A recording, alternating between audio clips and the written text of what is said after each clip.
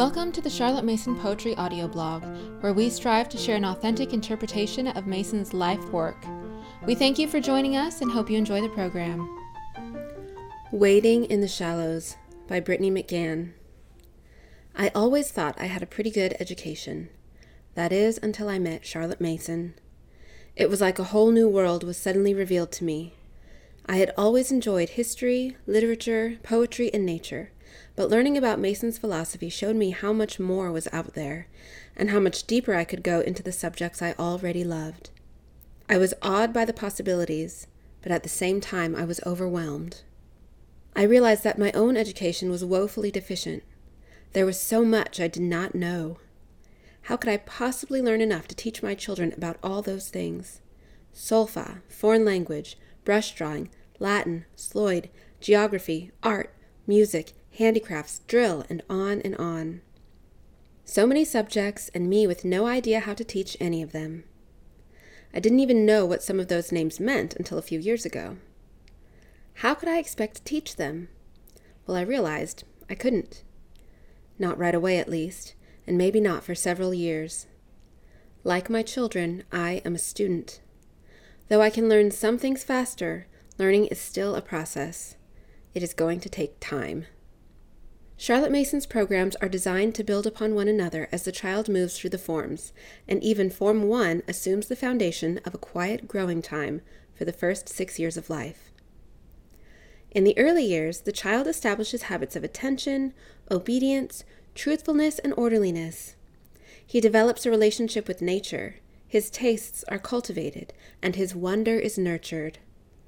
And for the mother, it is a time to study, to read, to prepare herself, and to make up for the deficient education. Not everyone has the opportunity to study in those early years, but I did, and it still wasn't enough. There is so much research available now on every Charlotte Mason subject. There are even new subjects that we didn't know were so important when I started 6 years ago. I have contributed myself to this wealth of knowledge with my own research into Sloyd.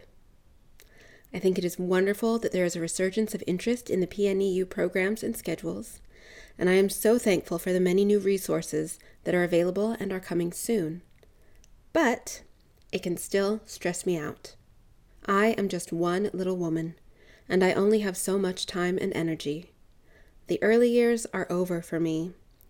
That magical time when we spent our days at the park and the children napped and I read, that time is gone forever. Even with cloth diapering and baking bread, those days were free and easy compared to what I am doing now. During the day I have 2 students, a rambunctious 4-year-old boy, and a house to manage. My children are not at a point where they do chores without guidance, and they still need a lot of training in right behavior.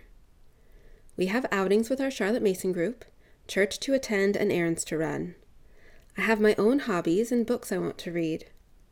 In the spring, I will have a garden to plant and care for, and my husband actually wants to hang out with me too. If education is a life, I need some time for living. I don't have the time to keep up on all this new research and learn the new methods. I don't even have all the old ones down. So what do? For starters, I need to relax, have patience, trust the method, and give myself grace. If I was led to this philosophy of education by the Holy Spirit, and I believe I was, then I can trust Him to guide me in the way. He knows exactly where I am strong, and where I am weak. And though I am weak in some areas, it doesn't mean I can't make a start. Every subject in a Charlotte Mason education has its own starting point, and that starting point is relational. I think there are 4 relationship-based activities that form the foundation of much of the Charlotte Mason method. I think the mother should begin with these, and thankfully, no expertise is required to get started, only the formation of new habits. 1. Go outside. Charlotte Mason recommends that children in their earliest years spend hours out of doors. Not 2, but 4, 5, or 6 hours they should have on every tolerably fine day. These hours spent in the sun and the wind, with the birds and the insects, reveal to children the majesty of our Lord and Savior. The child develops his habits of attention and observation as he watches a caterpillar methodically chew a leaf. He is gentle as he holds a butterfly newly emerged from his chrysalis, and wonders as he watches the butterfly soar into the air. When he sees a hawk flying overhead with a squirrel in his talons, he feels empathy, sad for the squirrel, but knowing that the hawk must feed her hungry babies and kill to survive. He finds an unknown and beautiful flower, and he knows not to pick it, lest he injure the plant and rob it of its ability to reproduce. The child becomes a steward of the earth. When I started trying to learn all the things I needed to know in order to teach, I started with nature study. My husband and I moved cross-country from California to North Carolina the year before I had my first child, and I knew nothing of the local flora and fauna. I worked full-time until my oldest was about 4, and we seldom made it to nature preserves. But before I had even heard of Charlotte Mason, I began my own nature education in the backyard. I planted a butterfly garden, and butterflies came. With the help of a field guide and some picture books, we came to know the species of butterflies that frequented our garden and the flowers they preferred. Some of them laid eggs, and we came to know their offspring. Before my children could say the name, they have all known butterfly. They knew because I knew. They loved because I loved. I didn't teach them, I showed them. Nature study became part of the way we live. The desire to know the bird overhead or the flower in the field drove me and the children to ask and seek answers, all before any of us even considered writing or drawing our observations. Nature study is not the same thing as keeping a nature journal. A nature journal is a wonderful tool to deepen a relationship with nature. It is meant to build on a foundation of care and interest. Whatever the age of the student, I was 28 when I started, begin at the beginning. Go outside. Go where there are things worth observing. 2. Read and narrate living books. Narration seems like a no-brainer. You read a passage, then you ask the child to tell back what he remembers. If he has trouble remembering, you try a shorter passage. He builds up his skill, and over time he is able to tell back in more detail from longer passages. Is it as simple as that? Well, it is, but a step is missing. The very first step. You must prepare yourself before you lay the foundation.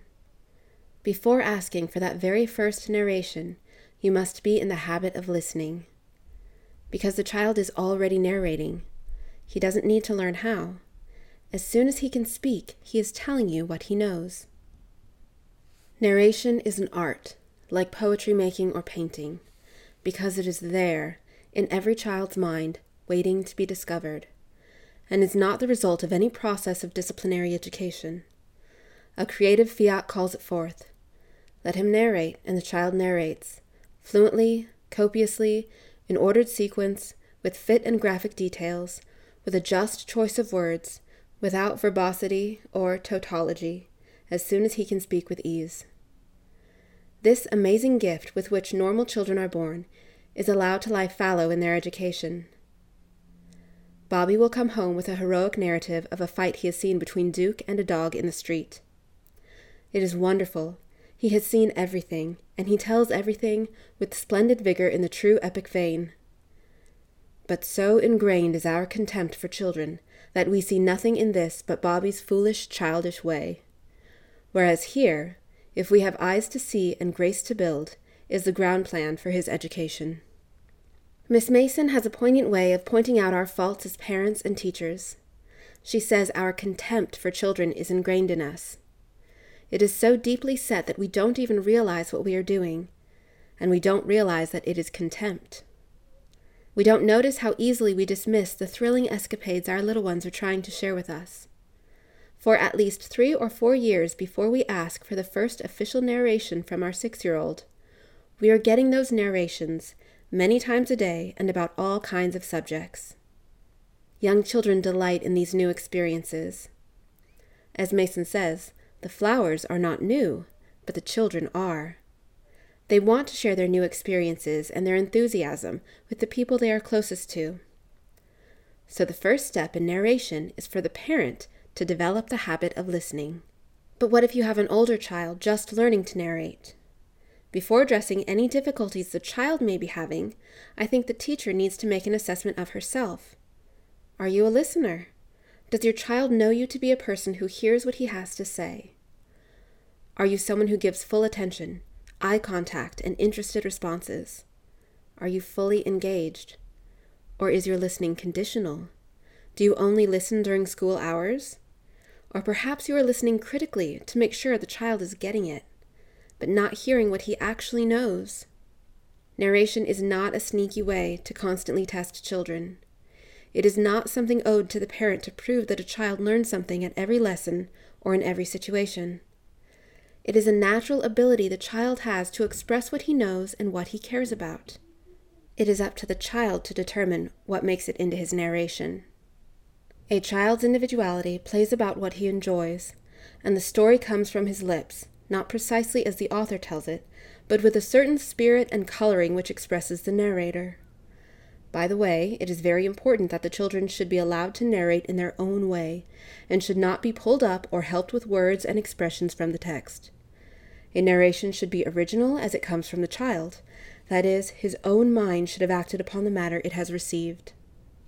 So if education is the science of relations, it is not only important that the student develop relations with the material in his narrations.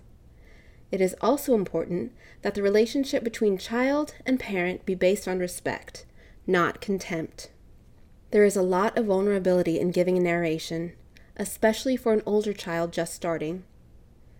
It is easy to stamp out the little flames of new ideas bursting forth from his lips. To correct, to criticize, or to ask for more than is given can shut that child's mouth up and harden his heart against you, his teacher. Have you ever narrated in front of a room full of people after a single reading of new material? I have, and it is hard. I'm going to be honest and say that when I go to immersions, though I am engaged and interested, I'm also really hoping that Nancy Kelly doesn't call on me to narrate. My own school training is still pretty deeply ingrained, and although I know that I won't be criticized or corrected, I still have the feeling of not wanting to be wrong. Now imagine how your older student might feel, perhaps coming from a classroom situation where getting the right answer is the goal, or even in your home schoolroom before you started with Charlotte Mason. If the child is used to being criticized or judged, it is very hard for him to open up and share his thoughts. The teacher must build up that trust and develop a solid relationship with the child, patiently waiting for his skill in narration to grow. And finally, we must remember that narration is fundamentally a tool for the child, not the teacher. The purpose of narration is not so the teacher can assess the progress of the student or make sure the lessons or events of the day stick. Even during exam week, the purpose of narrations is not strictly for the teacher's evaluation, but for the child to show and celebrate what he has learned. Narration is a gift, freely given. It is the duty of the teacher to help the child to wield this tool and harness its powers for his own self-education. Narration is not the foundation of every lesson, but a way of interacting with living books, to train the pupil in the habit of attentive reading and to express herself freely and fluently. Narration is not the foundation of every subject, and parents should not ask for narrations outside of lessons. The inner workings of a child's mind are his own business. They are his private thoughts. Narrations given outside of lessons should be initiated by the child and treated as a gift. In them, the child is reaching out, not as a pupil, but as a friend. 3. Teach math in a living way. Compared to other foundational subjects, math actually took me a while to understand in light of Charlotte Mason's philosophy and methods. When I began teaching my oldest child, it seemed that the only options were based on specialized manipulatives, worksheets, videos, or online games. Because people weren't talking about the way Charlotte Mason actually taught math, I assumed that math was somehow outside of her area of expertise. So I picked the curriculum that seemed best to me at the time, and we jumped in. And it was hard. For me. Every other subject I taught was fun and interesting, but math was like fitting a square peg in a round hole. The lessons I was giving didn't fit in with our atmosphere. And with good reason. Miss Mason, in her carefully crafted, perfectly executed programs, did not neglect this subject, a subject which is absolutely necessary for our understanding of the universe and its creator. Her plan for math was as intentionally rendered as every other piece of the magnificent puzzle that is a Charlotte Mason education.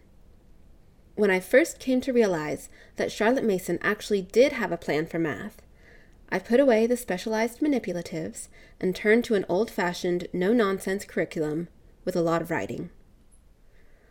I remember that I was trying to teach my daughter to add with carrying, and she was just not getting it. Then I found the mathematics book and DVD bundle from Simply Charlotte Mason, and I ordered it immediately. I read through the first part of the book, up to where I was teaching so far, and then watched the videos through carrying. I saw Rochelle Babodina demonstrate using pennies, dimes, and dollars to show how carrying works. And right there I was hooked. I knew that would work, and it did. My daughter caught on to the concept quickly and joyfully. Math moved from a conceptual idea to something tangible, interesting, and necessary. I then had the privilege to serve as a beta tester for Book 1 in the Charlotte Mason Elementary Arithmetic series. Teaching my second student with Miss Mason's method from the beginning has shown me that math is not separate or unrelated to other subjects, as I had always believed it to be. I remember once a student asked my 10th grade geometry teacher, "Why do we need to learn this?" He replied, "In case you become a math teacher." That is pretty much how I thought of math for most of my life. A certain amount is necessary, and then after that it is only necessary for certain jobs and otherwise doesn't matter. If I could memorize the formula, it didn't matter whether I understood what was happening. Math was mechanical to me. But now I see that math is truth. Math is real. Math is definite. It is also relational. As I teach my 6-year-old, a squirrely and talkative little girl, I see that she has come to know numbers in the same way that she knows a patch of sorrel in the yard. Take the number 25. She knows what it looks like written, but also what it is made from. 2 tens and 5 units. She knows that it can be made of 5 groups of 5, but it cannot be broken up into groups of 2. She knows that 25 cents is a quarter, or 2 dimes and a nickel, or 15 pennies and a dime. She knows all the numbers leading up to 25, and many different ways of adding to get 25. And she can tell you what is left when you take a number away from 25. So in a sense, she has friendly relations with that number. She understands it, and she enjoys it, and there is no reason why she cannot continue to know math in this way, discovering the truths designed with perfection by the Creator. Not only has my own understanding and appreciation of math improved, but I have also become a better teacher. Now that I have let go of the idea that math is all about enduring, I have learned to read my students and move on before mental weariness sets in. Before math becomes drudgery, as it became for me. That means being present for math lessons. It also means keeping the lessons simple and to the point. The child's work speaks for itself, and there is no need to drive the point home by asking the child for explanations or to explain his work. One nice thing about math is that answers are simply right or wrong. And if an answer is wrong, we try again with a new problem of the same kind. Or sometimes we put the book away to try again tomorrow. Progress is individual, and lessons are easily catered to the student. 4. Start a handicraft. I am especially partial to handicrafts. Since I came from a manual profession with a philosophy of its own, I was impressed and excited to see that many of the ideas I already had about manual labor were part of Mason's philosophy. It is fascinating, as you get to know Mason better, that you realize her ideas can be found many places where no one has ever heard of her. That is because her ideas are true. Handicrafts round out not only an education, but also a worldview. One of my very favorite Parents' Review quotes comes from Miss R.A. Pennethorne. "A child is only truly educated who can use his hands as truly as his head, for to neglect one part of our being injures the whole, and the learned bookworm who is ignorant of the uses of a screwdriver also lacks the readiness and resourcefulness, mental neatness and capability, and reverence for labor and its results, which a knowledge of practical matters gives. In my former profession as a hairdresser in upscale salons, I had a unique vantage point. I was able to get to know many different kinds of people with a variety of professions and interests. And I am sad to say that most people who sat in my chair were not well-rounded people. Most people had a primary interest, either related to their job or to their favorite entertainment. Few people understood the value of work or appreciated the worker. But the ones who did were the most enjoyable people to talk to. I noticed from my clientele base of highly educated professionals that those clients who had experience working with their hands appreciated me as a person and not as a servant, and their interests spilled over into other areas. When I was about 23, I met my all-time favorite client, a married Christian man and father of 2 in his 40s, with a very dry sense of humor.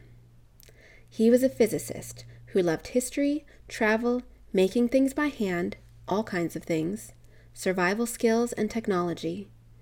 He learned to play the hammered dulcimer just for fun, and used to let me borrow some of his favorite books. We never ran out of things to talk about, and our talk was never focused on ourselves. That client, though he had never heard of Charlotte Mason, had captured the spirit of her philosophy. Handicrafts are not just work for hands. The ability to create with the hands gives expression to the ideas of the mind. It is an outlet for the imagination and exercises one's logic. It requires discipline and attention. There are right ways and wrong ways of working. These habits grow into integrity. Now everyone carries in his own breast a rule by which he judges of the integrity of a workman. It is by this unwritten law of integrity that every true man tries the work that is brought to him. The honest worker he considers a person of integrity, that is, a whole man. We may not all be bricklayers or carpenters, but in some sense we are all paid laborers, and cannot escape the binding obligation of integrity. The very first step in training children's hands is actually the out-of-door life, and goes along with training their bodies. But when school lessons begin, handicrafts are of the utmost importance. In the PUS schedule for Form 1, only math and reading are given more time than handicrafts. The 3 years spent in Form 1 are meant to teach the children proficiency in several different types of handicrafts, usually paper-slöjd, sewing, and clay modeling. Though handicrafts are missing from the morning schedule in the later forms, they have not been displaced by more important academic subjects. They have just moved to the afternoons. The early training in handicrafts should have enabled these older children to do much work on their own, only going to a teacher or YouTube for guidance to learn something new or to work through a difficulty. The students are still given projects which are expected to be completed by the end of the term. Ideally, the child knows how to use his time well and chooses to work on his projects several times a week. But if that is not the case, a regular time should be designated for handicrafts. Children who missed out on the early training of Form 1 need a block of time set aside to learn. The subjects usually started in Form 1 are excellent choices even for teens, but if the child has an interest that is not in the early programs, such as bookbinding, woodworking, leatherwork, or blacksmithing, he should absolutely be allowed and encouraged to pursue those interests instead. And if a family member or friend is able to teach them these skills, that is even better. In general, our society has split the workforce into 2 categories: those who work with their heads and those who work with their hands. The notion that this is even possible denies the 3-part nature of man. Only through the Holy Spirit can the spirit of man be nurtured, but for our souls, mind, imagination, emotion, and our bodies, we must work to use them rightly and in the service of the Lord. The division of the workforce into these 2 categories creates a gulf between the people on either side. We lose the ability to understand and appreciate each other. For the body of believers, it becomes harder to accept that the job of one man or woman is as important as the job of another. We have all been given different talents. Teaching a child to work with his hands may reveal a hidden talent in one who struggles with reading. It may teach another child how difficult it is to cut a straight line, so that when he sees workmen building a house, he appreciates their skill. And for another child, one who is full of movement and thoughts, it may offer a time of peace and rest. We cannot know God's plans for our children, what He will ask of them, or what challenges they will face in the future. We must prepare them as best we can for any possibility and prepare their hearts to see the value in all kinds of working. If, as Christian parents and teachers, we want these children who have been entrusted to our care to be capable of serving the Lord according to His purpose, we cannot neglect any part of the child's being, because to neglect one part of our being injures the whole. Maybe the simplest way to think of handwork is that it is a bridge that spans many divides. It also crosses the chasm between persons. If you want to know someone, work with him. Go broad, then deep. Beyond these 4 essentials, there are many other subjects I don't know much about. However, I can still spread a broad feast of nutritious educational dishes, even though I have not yet learned all the gourmet recipes. We don't do formal drawing lessons yet, but we still do a lot of drawing. It is unlikely we will ever do solfa. I'm not a great singer. But we will still make a joyful noise singing hymns and folk songs.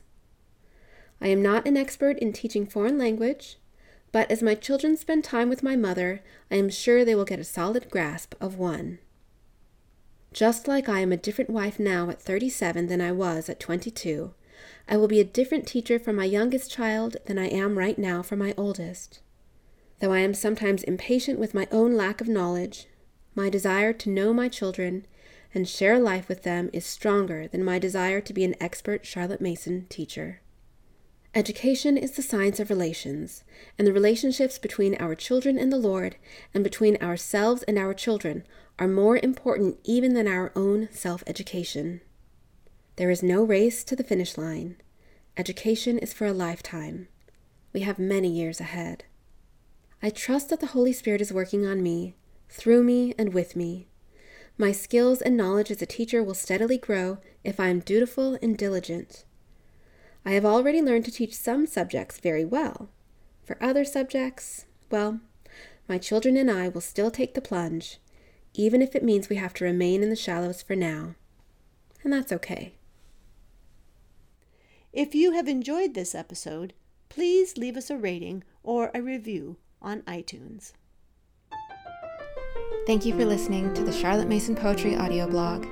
We hope you enjoyed the program.